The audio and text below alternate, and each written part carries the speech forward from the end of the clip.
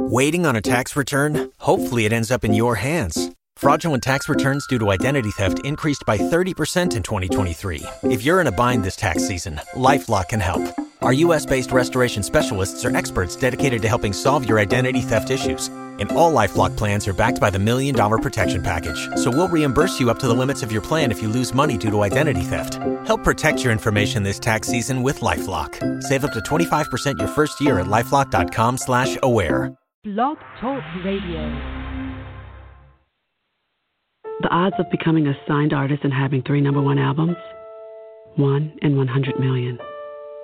The odds of going on to win 6 Grammy Awards? 1 in 1.4 million. The odds of this performer having a child diagnosed with autism? 1 in 110. I'm Toni Braxton, and I encourage you to learn the signs of autism at autismspeaks.org. Autism Speaks. It's time to listen. Brought to you by Autism Speaks and the Ad Council. Good morning, and welcome to Saturday Mornings with Joy Keys.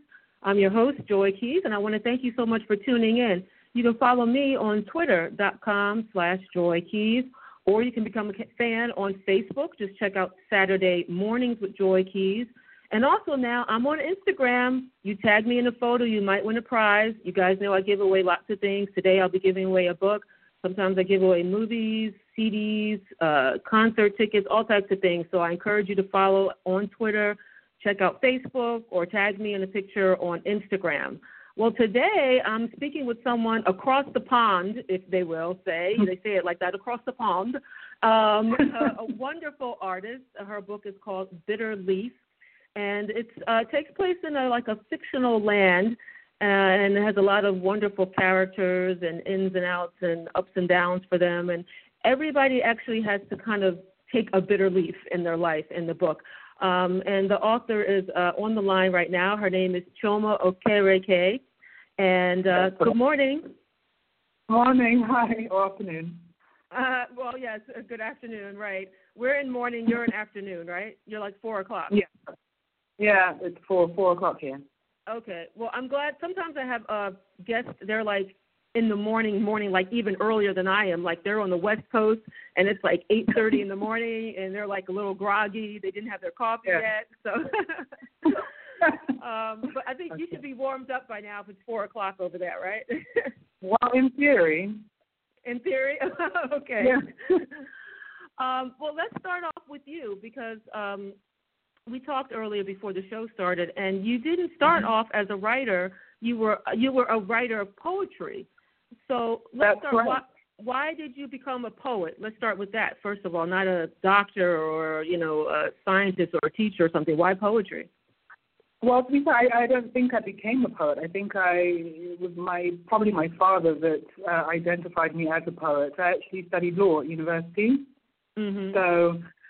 But all through school, I would kind of just scribble and scrabble and do all sorts of things. And at the time, I actually discovered that poetry was an easy way to get an A, because no teacher was going to score you poorly for bad poetry because you were expressing yourself. So I kind of developed a love for books and for poetry very early on, but it wasn't until I was actually in New York that I kind of recognized the kind of poetry that I did, which was sort of close to spoken word, when a friend took me to the New Eton Poets Cafe.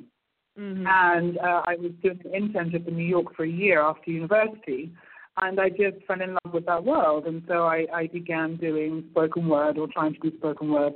I mean, it's a very intimidating stage to begin on, and watching all these people do their thing and coming back to London. So I started out as a poet, and then at the time I'd met a few musicians who were asking me to put sort of poetry to music, and it was equal parts comfortable and also a little bit scary once you become aware of people listening to you. There's something very, very scary about an open mic, and there's a moment when you're just aware of the silence, and then all you can hear is your own, the sound of your own voice reverberating and everything else. And I think in those sort of ways, I started to creep towards the page more than performing. And I had a conversation at the time with Dirin Adebayo, who's another Nigerian author, And his brother ran Express Books, which was, I think, one of the first black presses in London at the time. And we'd had an awkward conversation about poets versus prose writers, and he had said that all poets were lazy, and they should go and write a book and all this stuff. And I was, so I was very much on the side of the poets and how it's all about the possibility of language and how can you say that, and there's so many things you can do in a poem and you can't do in a book. And, that I would never, ever write a book, and, I was very vehement about that. And then cut to a few months later, I started writing Disbelief. So that's kind of what happened. What had happened was, that's what happened. I started writing this book. And at the time, when I initially kind of conceptualized it, I wanted to actually write a poetry collection and write this, write a few poems from the point of view of Jericho, the lead female character, and also write from Babylon's point of view. And I kind of wanted to, if I was writing a collection of poetry, weave these stories in and see if anyone realized that, these were actually connected. Right. In some ways, and so I had a few poems that never made the book and other things that I was kind of stitching together, but actually more organically the prose came that wove itself around this place, this village of Mannobe, and in some ways then the poetry became the music for the film of the prose, if that makes any sense. Mm-hmm. It's funny that you say music because there's a lot of music in the book and the power of music, and one of the main characters, Babylon, it uses it to entice. And let's talk about these names of the characters. Babylon, Jericho, these are biblical places. Some have good and some have bad. Babylon is like, supposedly the evil place. And his character, talk to the audience a little bit about his character and how you developed him. Well, I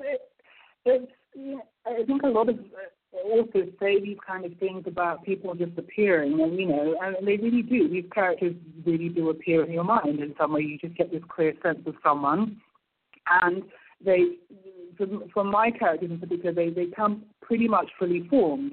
So in the back of my mind, I just had these people creeping around, and then they kind of announce themselves. And I wanted to. There are many layers on which this book can be read, and there are lots of kind of trapdoors and hidden references, and and you can either just read it on the most linear level and take everything at face value and you will still have a nice experience, or you could look at the kind of little underbelly of people's names and the belief that you alluded to that everybody has to take something. And so we have a larger-than-life character that has kind of found himself adopted by this village but is still very bored by life, is a gifted musician but isn't really doing that much with it, is kind of just felt his way through life, and is literally on the verge of kind of leaving because he's a little bit bored with everything. And this girl appears that kind of is a breath of fresh air for him, and her arrival also culminates with him beginning to lose his musical gift. And it's only at that point he begins to, he gets the awareness of how valuable that gift was to him and how, closely attached that is, to his sense of self. And so he's taken on this journey, in the same time trying to win the hand of the first woman that seems a little bit ambivalent towards him in his status. So I think I wanted to create this place that was a beautiful place, but like any other place, it has its good bits and its bad bits, and it has its good people and its less good people. And just to say that, that everybody is flawed and everybody is still just trying to navigate this thing called life. And I wanted to also create some complex characters of color in a way that you don't really see them, And I think that's an important key for the, characters, strong characters of color that, the people of color, in the African diaspora around the globe, they have feelings, they have wants, they have desires, they wake up in the morning looking for inspiration, looking for love, trying to do their best. There's jealousy, in there. Some of the interesting things, the other character, Allegory. And again, the names of the name, he's a poet. You're a poet. Yes. He's almost a character you've seen in many other stories. I feel like he's like whisperer coming in and out, and the fact that he's thin he's like just wasting in and then leaving out of scenes. Exactly. And, I don't know if that was your purpose in the way you described him. Could you talk about that a little bit? Well, again, it's almost like in a very formic sense. I think once you create this community and you kind of start off with these characters, as much as, Jericho and Babylon could be classed as the younger characters, then equally in this kind of idyll, you also have the older elderly forces. Like we have the twins, M'elle and Mabel, and then we also needed something to balance them, which was this kind of mystical creature Allegory, who is equal part madman and, sort of savant or clairvoyant or pastor. He's everybody's truth, but also everybody's madness. So I kind of wanted to have almost like a witness to everything, but there isn't the most credible witness. Right. And that's who Allegory kind of is. He's sort of, he's a man that's incredibly flawed, but is also just an interesting character that are often overlooked by people in society, because you just think someone that looks like him couldn't possibly have any life experience or any wisdom, and yet he's actually probably steeped with the most wisdom in that, of all the characters you meet. And he's living on the fringes. You have him living on the fringe. He doesn't want to come into the city. He likes bathing in the waters, and he doesn't want to, go into the bath and all these things. So he's on the fringe, and then he's old. But then there are moments in the story where you're like, is he young?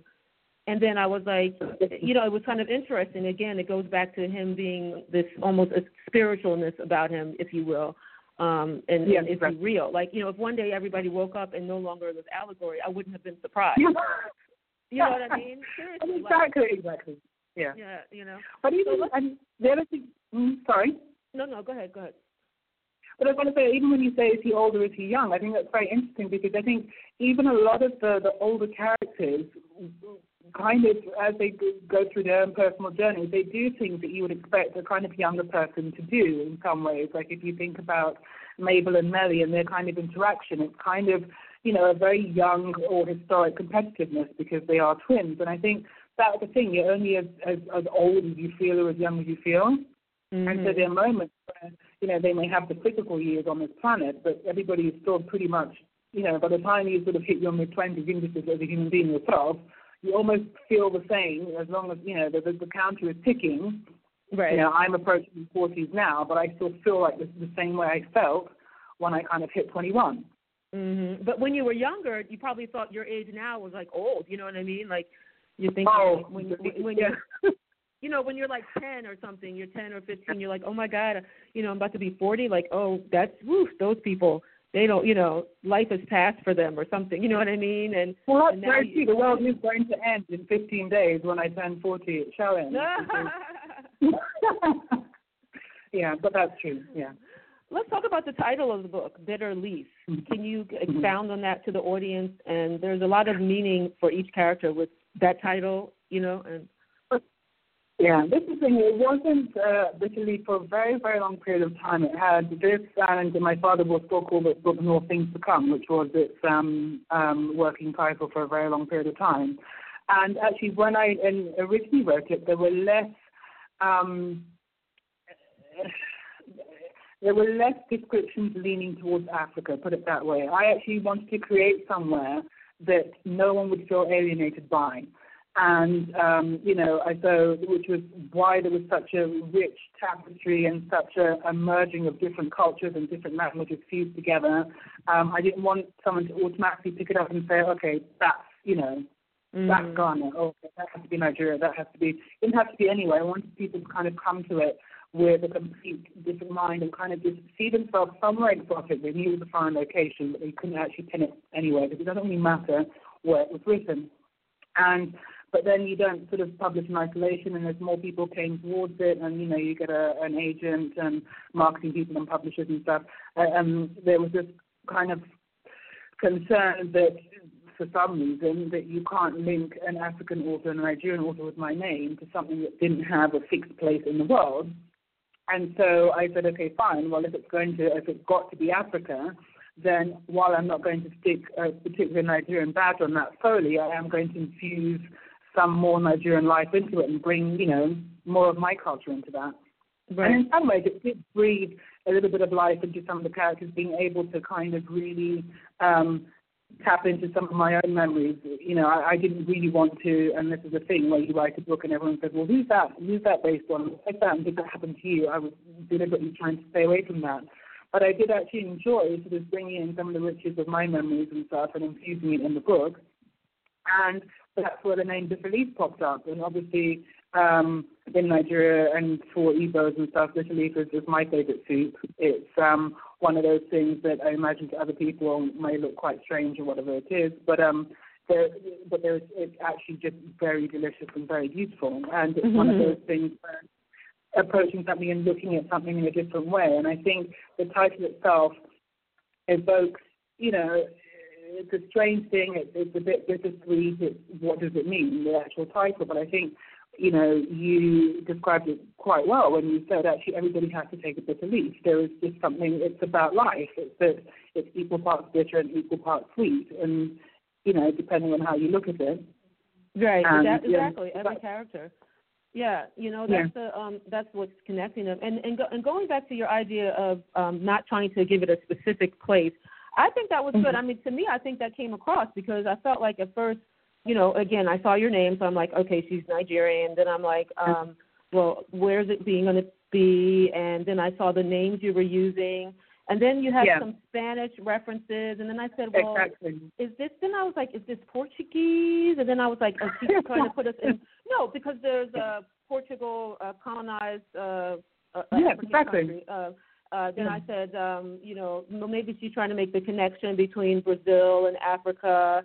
And then, so I think for me, you got that across, that you were trying to make it any place. It could be anywhere. It was really important to make it any place. I was really, for me, it's very interesting when, I've had some of my friends who've taken it on holiday, for example, and there was a friend of mine, an English friend of mine, and she took it on holiday when she was in India, and she said, actually, Chioma, to me, that was Indian, because she has no direct correlation or connection to any of these names or anything that's been down to Nigeria or Africa.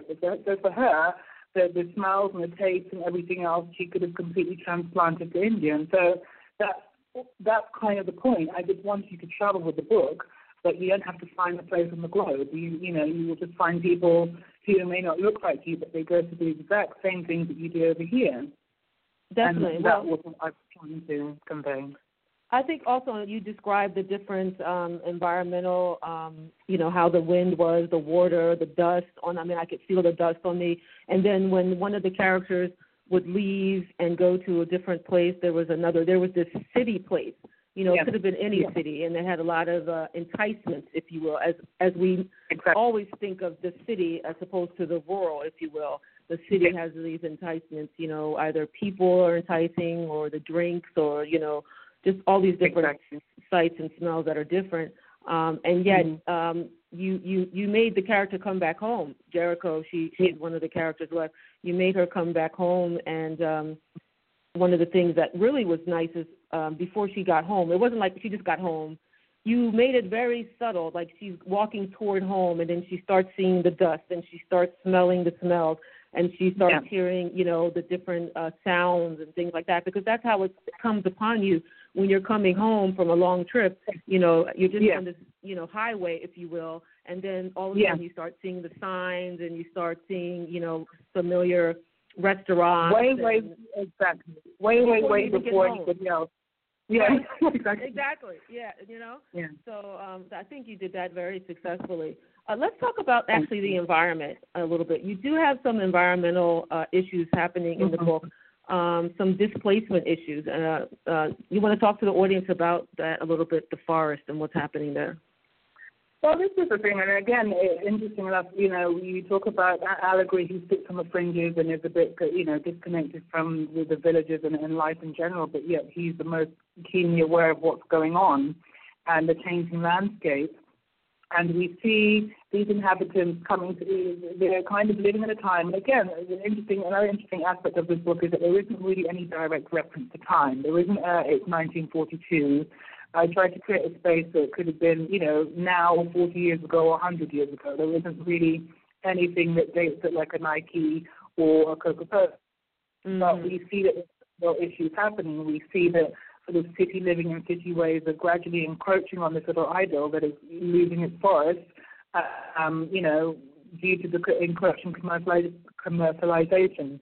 And so I just kind of wanted to, it's almost, again, it's another layer on top of what's actually going on with these people that are sort of navigating their daily lives. There's a big change coming. There's big changes coming from most of the characters of Jericho, to kind of cleave out a life in her hometown that now seems suddenly too small for her, now that she seems busy.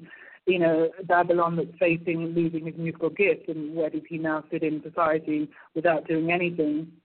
And, and the actual tapestry of their village is changing. The older people who are seeing the place that they've grown up in starting to shift, and they're seeing their importance diminished and their power diminished. I kind of wanted to have also a bigger story on top of the kind of, personal squabbles of each character. Yeah, the macro story. And I think a lot of people can relate to that. Not relate to that maybe they weren't displaced, but in terms of being displaced and seeing displacement around, even in an urban area in a city, in terms of, in America, in Philadelphia or New York. And, people come and the large companies, they come, or if we will say, white corporations come and buy up a whole block and then renovate it. And then all the taxes are, higher. And then the people, the black people or Latino people, they have to move because they can't afford the taxes, and then in terms of, in Africa or more rural areas and even in America with farming, people's farmlands are taken away or spoiled, spoiled because of companies, drain off from chemicals or, and they can't get work. And, if we look at Mexico and how corporations went there, so now Mexicans are coming up to America. That's why Mexicans are coming up to America, is because they can't get work in their own area. And that's the thing, and we see that the characters in the book, they all kind of react differently to this new change. There are some people that feel that it's a promise of better times, and there are others that are very, very concerned about it. And and we see Babylon's whole trajectory, where he then becomes, at the end of the book. I don't know how much I'm supposed to give away or not give away, but I don't want to give away everything. I want them to have to read it. Then you see the arcs that people go through, and you see how how these real issues touch their lives, and make them inspired to do something about it. The real issues that they're facing. Yes, I think also one of the things that comes up in the book is having to give up something to get something. Yeah. You have to give up something to get something, and at first it doesn't seem like. Of course, all of us don't want to give up something that we had wanted in the first place that was either taken from us or we had to let go of. We didn't want to do that, whether it's the love, you have the love stories, family relationships, friendships, your house, your job, It's scary. You're scared to give up this thing that's familiar, that's comfortable, that was loving, and why, and some of the characters take it to the extreme, almost to the point of death, if you will, because they don't want to give up something, Exactly. One of the cool things is that we only have about 5 minutes left, but dreams are throughout the book. Now, you mentioned about Jericho coming to Babylon, him seeing her, but she actually came to him in a dream. Yeah. Before she actually saw him. I mean, he saw her. Right? She comes in, he saw her, but he doesn't remember he saw her because he was drunk. So again, is it a dream, or he could either have been dreaming, or he could have had too much thing, but it's the kind of, he almost doesn't realize he's seen her because she's just much bigger than he could ever imagine, much more beautiful than he can imagine, that he just thinks, just kind of dismisses it, that it wasn't really real. Right. And so when he shows up, pages later, he's kind of a little bit blown away again, but he had already encountered her. Okay. See, and how I took that, it was a dream, but I think that that it's kind of, like you said, it could be taken either way. Was he drunk or was it a dream? Because you have another sequence, with her Magdalena, what's her name? Yes, she was, I know exactly what drugged. you're talking about. Yeah. Right, yeah. right. So she was drugged. She drugged herself, and so much happened. But then even in reading that, I was like, oh, I almost forgot that she had taken the drug because, again, some of those seemed real, you know. And if you really are immersed into the book, you know, you give yourself into it. You know what I mean? So what are you planning on doing next? You know, how long did it take you to write this book? Let me ask you that real quick. How long did it take you to write this book? Well, it took a long time. It probably took about 5 years to me. One, because I'm not a natural writer. I was learning along the way, and also because I work full time. Mm-hmm. So kind of in my, you know, early morning hours and lunchtime trying to cobble this book together. So it did take a long time to write something like that.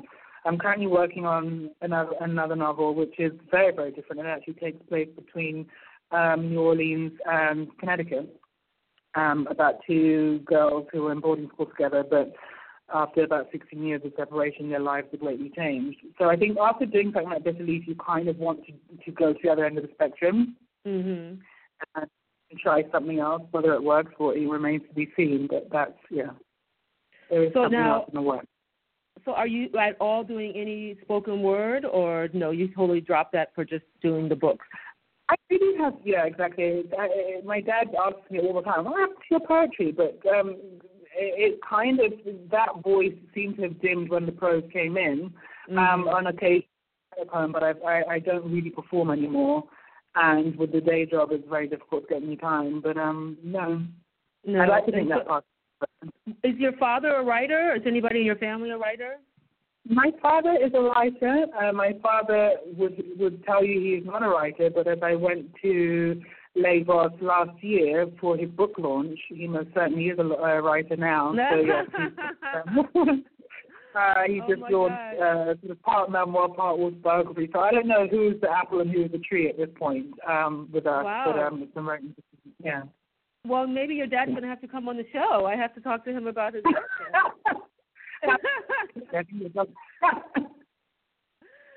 No, don't laugh. Well, it was... No, we'll make that happen. What'd you say? I said we'll make that happen. Make it definitely. Email me about the book and tell me, you know, like what's the title and everything, and then we'll go from there. And I'll read it and come up with some crazy questions and make him laugh and feel embarrassed, you know, and so on and so forth. Yeah, exactly. So, and then maybe you could co-interview. You know, you could ask him questions that you wouldn't know. You know, that would be hilarious. That would be hilarious. I can imagine him being like, "What? My daughter said what?" He would forget. Put me in my rightful place. Yeah, he'd forget there was a show going on. Yeah. Oh my God. This has been wonderful speaking with you, and I wish you much success with this new book coming out, you know, and I definitely know about the day job and the other jobs, and it can be a little tiresome, but I think that you definitely are talented and you should keep it up and don't give up yet. You know, there's so many things to come, you know, so many bitter pills to swallow, but there's going to be some sun. That's true. Thank you so much. It's been lovely talking to you today. Okay. It was nice talking to you. You have a great weekend, okay? Okay. Okay. All right. Bye-bye. Bye. Thank you, everybody, for tuning in. I just got off the phone with author Chioma Okereke. She's going to kill me again. She told me to say it like carrot cake. Okereke. And we're talking about her book, Bitter Leaf. I'm going to be giving away a copy of her book, Bitter Leaf. So definitely follow me at Joy Keys or become a fan on Facebook. Just look up Saturday Mornings with Joy Keys or check me out on Instagram. I'm Saturdays with Joy Keys. I hope you guys have a wonderful weekend, and I'll talk to you next weekend. In 1977, an 8-year-old boy picked up the game of golf from his father. The odds of that same boy winning the U.S. Open twice, 1 in 1.2 billion. The odds of him having a child diagnosed with autism, 1 in 110. Ernie Els encourages you to learn the signs of autism at autismspeaks.org. Brought to you by Autism Speaks and the Ad Council.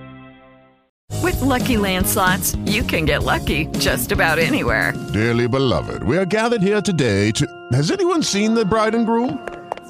Sorry, we're here. We were getting lucky in the limo and we lost track of time.